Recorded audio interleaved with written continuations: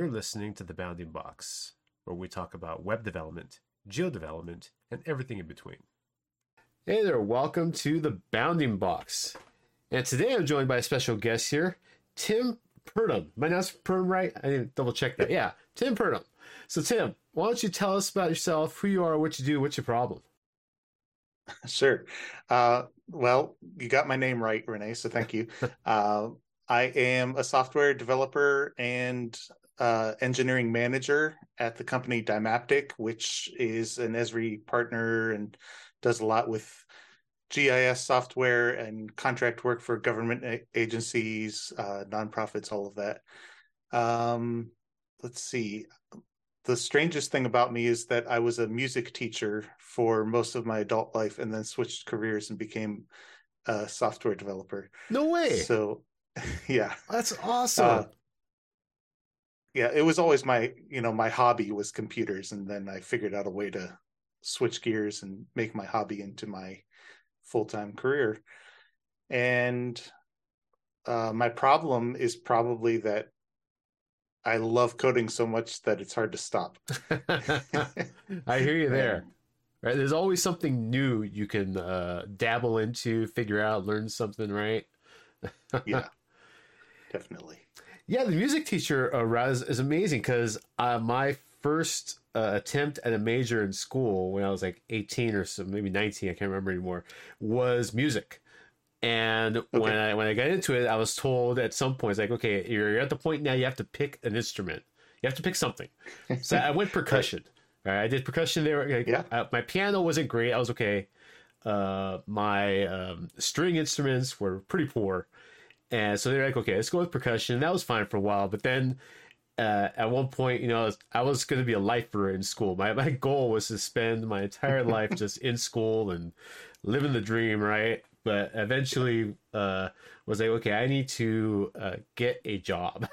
I need to start making some money at some point. So I had to switch careers and stuff, or switch majors and everything.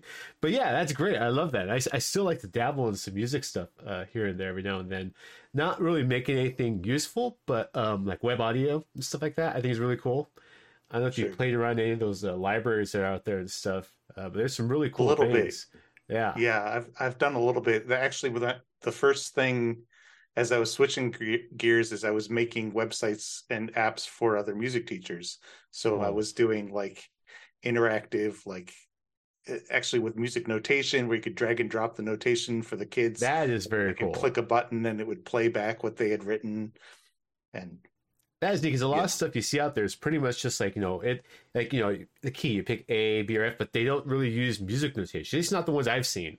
And I think that's really useful. My daughter actually did the intro for this podcast. She made that for me. So I think that's really cool of actually like enforcing those concepts in your apps and stuff. That's neat. Yeah, it was a lot of fun. And it gave me a chance to, when I made the transition, I actually saved up some money and tried to go out and make a business out of that. And of course, music teachers don't have any money, so that was a challenging place to start. But it gave me some time to hone my development skills and, something to work toward. Oh, that's great. I love that. I really dig that. I think that's a lot of fun. It's nice to have interest outside of just like coding or development in some way, right? Something else that you could have fun with, which is really cool. For sure. Now, at Dymaptic, can you go and tell me a little bit about what you've been working on? I know the owners Dymaptic, know them for a while now and stuff, different conferences and whatnot.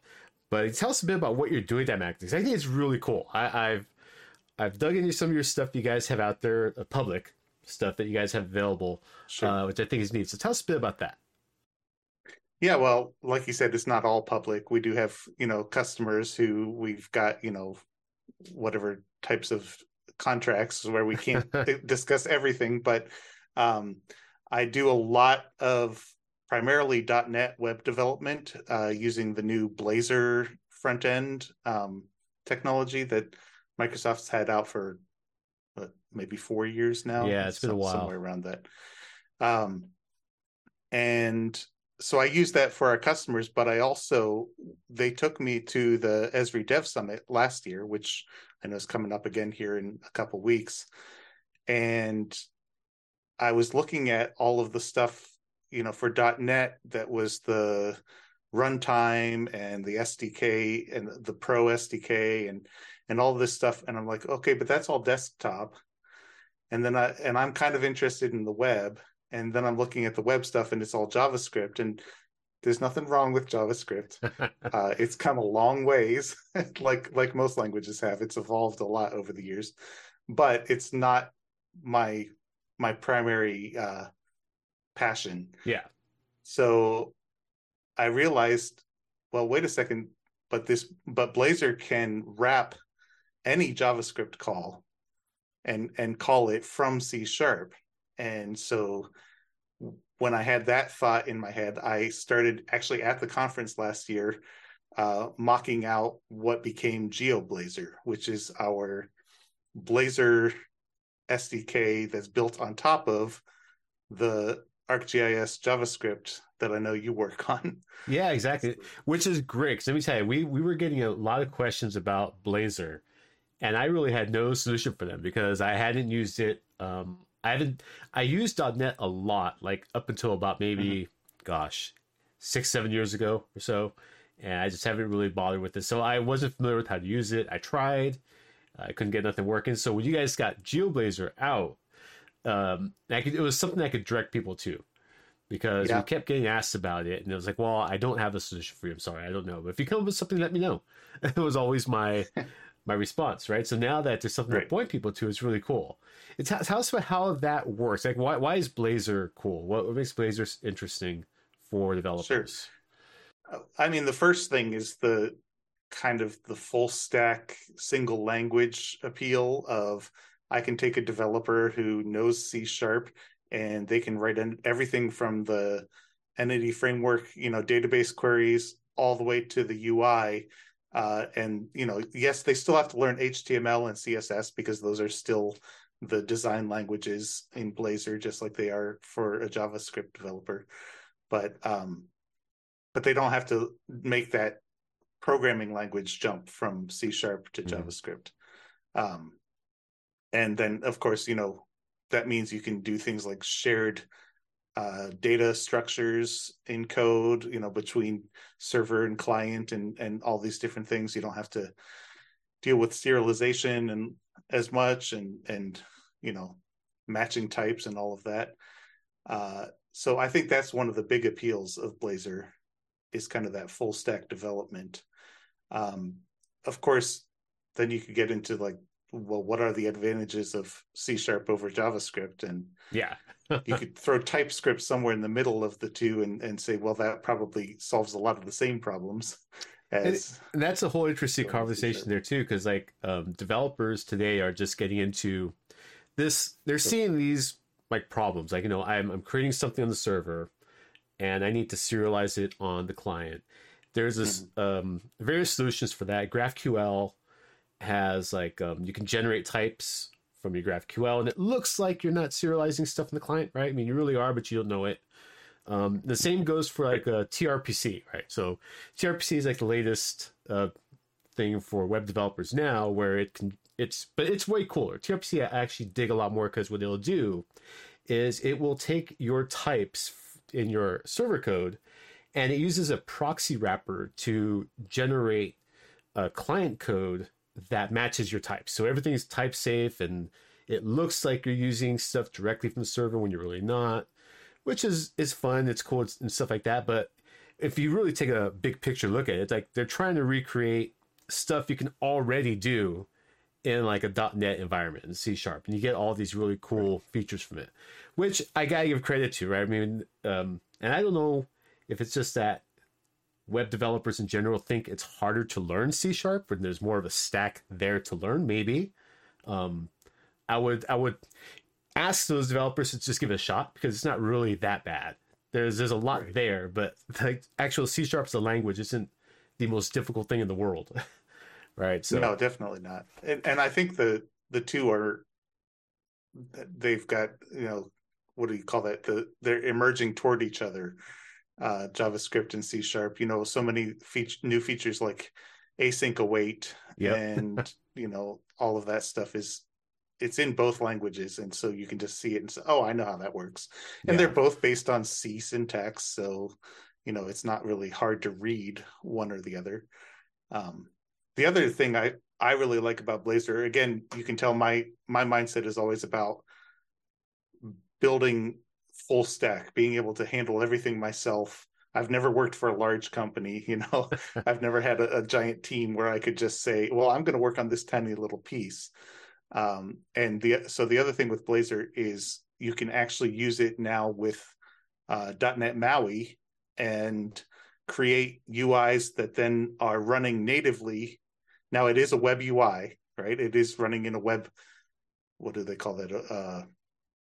A web view Okay. on the device. But aside from the UI, all the code is running .NET native on whatever device you've got. So it's not running with it's not running in WebAssembly. It's not running with a client server, communication. It's running just right there on the device. So, That's neat. you you still get all the performance of anything like it's similar to React Native in that sense. When I see stuff like that, I always think back. I miss Silverlight in some ways because Silverlight was so cool. I mean, all of your code, everything, server communication, your WSDL service, and all this stuff just built right in your Silverlight app, and you spin up in the web, and you're just doing some really amazing stuff, right? I mean, it kind of bummer that it kind of died out. I get why. It was heavy. It was a beast of a thing to do, but it did a lot of really cool stuff. Yeah, I know people complain a lot about Microsoft, and because I switched careers, I got to miss a lot of that earlier stuff. But I get why they're hesitant to jump onto the new Microsoft technology, only for it to disappear again in a couple of years. Yeah. But I don't think that's going to happen with Blazor. It seems like they're going all in on that being their web solution. And it's really cool. I mean, the technology itself, the whole stack that Microsoft has for .NET isn't the .NET people think of from like a few years ago, right? It's like a whole Right. new stuff you're working with, which is really cool. It's not ASP pages, stuff like that anymore. It's a whole new beast, which is really cool. I think it's awesome. I dig it a lot, and I think there's a lot of. I mean, you have the whole bunch of cool tech behind it too. Is you've got the .NET, and then you've got direct access to like Azure and all these different things you can do deploying to Azure and stuff like that, which is really neat. Yeah, well, and .NET runs on Linux now, which means it's completely Dockerized, Yeah, uh, containerizable, and you can run it anywhere. We do apps in Azure for customers and in AWS, and I mean, I have to learn the difference in the portal, but once I set up my scripts to push up the new version, there's no difference to me. It's just a Docker container, and I just push it wherever that's it really fun needs to because go. I work pretty much almost my machine. My home machine is pretty much it's just Linux. It's a dual boot for Windows, but I barely use Windows at all anymore. Maybe if I spin up a game, and then my work machine is a MacBook. So having be able to just use .NET like the command line anywhere I want is kind of Yeah. cool. So I've been able to play with some stuff here and there to get some things working. I do have to say the Linux .NET one was kind of buggy for me up until a few months ago. I don't know why. I think just my Ubuntu was jacked up or something. But now it's all smooth. It's pretty cool. Yeah, I remember seeing some announcements about how they were working with, is it Canonical that Yeah. creates Ubuntu, and to get it kind of in the box and not so much of a add-on after the fact, and then you have to worry about things, not being set up right. And not needing Visual Studio to do like .NET stuff is very cool because Visual Studio is a great IDE. It's a great IDE if you're doing C Sharp, .NET, and everything. I can't, knock it for that. It does have its quirks and bugs, and if you know them, you can work around them. But it is a beast of an IDE to work with. Like if you don't only need it for one thing, it's kind of a lot to ask for someone to do. So be able to have the ability to spin a Visual Studio Code or Vim, or I guess it probably works with Emacs too. I don't know, but any other editor other than Visual Yeah, Studio is great. well, and my favorite is JetBrains Rider. I actually do work mostly on Windows, but I use JetBrains Writer, which is cross-platform and available Oh, on okay. Linux. I use that probably 90% of the time and just fall back to Visual Studio, in that 10% where, maybe there's a new feature out that Uh-huh. JetBrains hasn't quite caught up with, you know, or there's just a bug that I can't figure out, and it's handy to have a second IDE to go and look That at the too. same thing That with. too. I gotta admit, sometimes I am pretty much a 95% Vim user, but there are definitely times where I'm using it and I can't track something down. And all I have to do is open up some other IDE, and for whatever reason, the language server there or the tools there are just easier for me to find what I need to find, right? Whether it's debugging or something else like that, which Yeah. is great. I love having the choices, right? Options are wonderful. Oh yeah, definitely. So, like you say, you got into from music teacher to developer, but you're in a niche space as myself, which is geospatial development, working with mapping data. Was that a conscious choice, or just kind of where you landed and you've had to pick it up? No, it really was the latter. It was I was invited to join Dymaptic. I mean, I interviewed obviously, but they hired me on and said, "Well, we know you've got the .NET skills and the developer skills. Now you need to pick up GIS and you need to understand how this works because this is what we do with our customers." So yeah, I mean, I'm kind of content agnostic in the sense that I uh, love to learn different things, and it doesn't really matter what I love to learn about mapping and geospatial. But if I got a different job, I would probably love to learn about that too. um so it's been a lot to learn over the past year or so, and I'm sure there are still things that I'm missing out on, but luckily I have a whole, small company behind me that I can turn to and say, okay, what are they talking about here? so I have What's to the difference ask. between a feature and a graphic? Or That's what I was going to ask. I have to ask, what has been some of the more challenging bits of trying to wrap the. The name is now ArcGIS Maps SDK for JavaScript, and I keep messing it up. I will yeah, I continue to saw call you. it JS API here and there, but what was the most challenging thing of working with it with Blazor and stuff? I'm sure not being 100% familiar with it as just a tech stack from the beginning. What were some of the challenges you saw uh, That yeah, integrating it? yeah, learning the whole ArcGIS, which by the way is a gigantic, scope of work, and GeoBlazor does not even come close to wrapping the entirety of ArcGIS, um, yet. Anyways, maybe we'll get there someday. Um, but learning that the content of that was a big part. Understanding how people use it, I think, was a big part. Okay. The first iteration of GeoBlazor was very much create a static map and show it. But I soon learned from my colleagues and from people who started using GeoBlazor that, well, wait a second, we want to be able to update those graphics. We want to be able to do some sort of real-time tracking, or whatever it is. And now, okay, now I need two-way communication between the Yeah. JavaScript and the C#, right? I can't just get away with one way and tell the JavaScript do this, and then I don't know what's happening after that. So that was a big part. Uh, it's funny, I was talking earlier about using Blazor so that you don't have to use JavaScript. But the joke about that is if you write a wrapper library like this, you're writing a lot of JavaScript, because So I I have gotta to. sorry, Yeah, I go ahead. gotta ask about that because I know most JavaScript libraries have like an event system where they're gonna dispatch events out, and I'm guessing in .NET there's a way to listen for events coming from your JavaScript, right?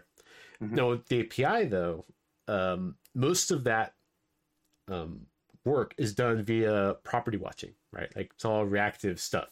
So are you having to dispatch custom events while watching properties, or is there a way to have C# pick up that reactivity in the API? That that's a really good question, and let me just add one more piece onto it before I answer it, which is the one limitation with Blazor and the JavaScript interop is it's only asynchronous calls. Okay. So there's no synchronous calls at all. And what that means is if I want something to show up as a property in C#, at some point I have to do an asynchronous syncing between the Okay. two. And so it's something we're still struggling with. It's something we're still, trying to come up with the best solution for. But we do things like after the map is rendered, pull all the data back and Okay. update the C#, so that there, when you hit, and there are event listeners, the kind of key ingredient that you use here is just called there's a JavaScript object reference and a .NET object reference. And so you can call .NET by invoking a method on a .NET object reference. And you can call JavaScript by invoking a function or a method Okay. on a JavaScript reference. So you're kind of using those two asynchronous calls to keep data in line. And like I said, one thing I do is I refresh after the map is rendered. But then if other things happen, I have to listen for those events. If it's a user interaction event, I have to listen for that, update the extent of the map on the back end so that it stays in sync. If it's a click event or something like that, I do actually expose event listeners to the customers in GeoBlazor so they can listen for click events. They can listen for, whatever other event. But it's definitely a challenge getting that one-to-one with properties and figuring out, okay, is there a way I can keep this in sync, or do I have to force our users to call an async like getter and say, get property, and then I know I've got the updated version.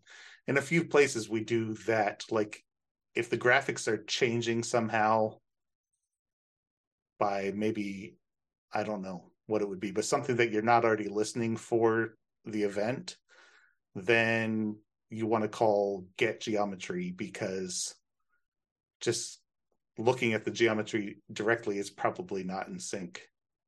Okay. Yeah, this is really cool. I do watch the GitHub repo, so I see that there's a lot of activity of things going in. Like during the week, I'll see a few PRs go in and just update stuff. So there is a lot of really cool things going here. And you have some really, I'm looking at it now, you've got some really cool samples here. You have the Maui sample, the server sample, and you have a WASM sample, which is really neat. Mm-hmm. I hadn't looked at the WASM one, and we've gotten questions quite a bit about that, because of Blazor and WASM and stuff and how that would work. So that's really cool to see this here. This one I definitely got to check out because I'm curious how this all works. Yeah, it's something that I'm kind of a big proponent too, is the way that that's structured, regardless of GIS data, is having a shared pages library or pages and components in Blazor, and then saying, okay, now get a WASM executable, get a server-side executable, get a Maui executable, and they all use the same set of pages and the same set of components.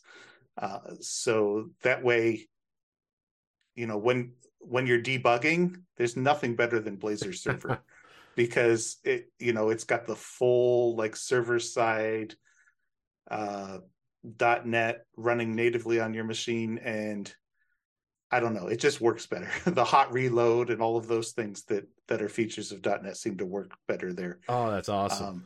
But then to go and, okay, now I want to test this same code and deploy it as a WASM app on a client. And, then your test window is a lot smaller because you could just switch over to the other executable and make sure nothing's broken. That is neat. There's some really cool stuff here. I'm going to link to all this stuff in the show notes too, of people, because I think there's some really awesome resources here for people. So, okay. So Tim, I want to be respectful of your time. I know we had a half hour aside for this, but before I let you go, I want to ask if you have any tips or tricks for listeners. Doesn't even have to be dev related at all. Anything you want to throw out there for people. Okay. So here's something. I am really getting into. I know I kind of ran into you and quote unquote met you on Twitter a few months back, but as I'm sure you're aware, Twitter has been a very strange experience over the past year, to put it mildly.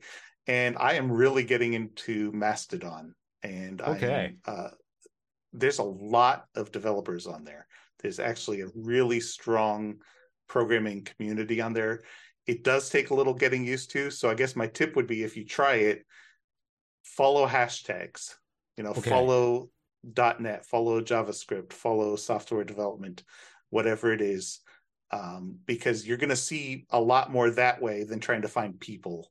And yeah, you can copy your list from Twitter or from wherever else you've got it. But if you try out Mastodon, definitely the first thing you want to do is follow a bunch of hashtags, because then you'll see a lot of great, Is there a you know, specific content. server you'd recommend?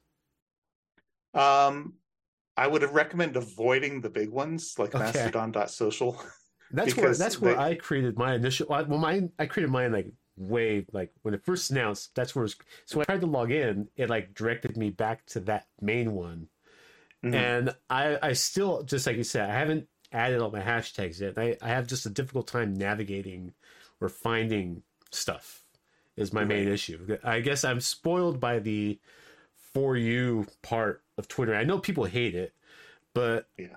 I must be dumb luck enough where it's not just littered with nonsense. It's mostly things that I am interested in. So I'm spoiled by that. So I know with using Mastodon, it's more of like you need to curate your stuff better.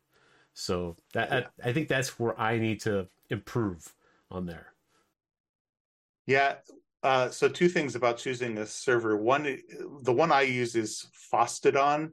Okay. So it's mostly free and open source software people. And since our GeoBlazor core is open source, I thought, I'll try that out. And I do use a lot of not open source software as well. So hopefully they won't kick me out, but it seems to be a good server. Um, I've seen there is a .NET.social.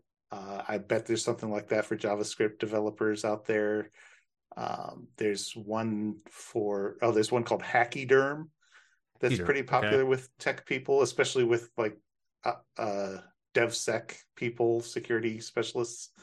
Um, yeah, all of them are, plays on Pachyderm Okay. so or Mastodon or something like that. Um, but the other thing I would say about that is, once you pick one, you're not stuck to it. You can actually export all of your followers and followees and move to a different server. So if you get on there and you see this other server that has all this action and you think, "Oh, I should be over there," you can do that. You can just pick up and move. Okay. I think I'm definitely gonna give that a shot. And like you said, I recommend other people to try that too. All right, awesome, Tim. I really appreciate it. I thank you very much for your time. This was a lot of fun. And are you gonna be at Dev Summit this March? I will be. You will be, okay. Yes. I'll be there all Yep. week then. I'll see you there. Look for me. I'll be around. Okay. All Yeah, can't wait to. It was right. nice to meet you face to face. Yeah, exactly. I'll see you in Yeah. person soon enough.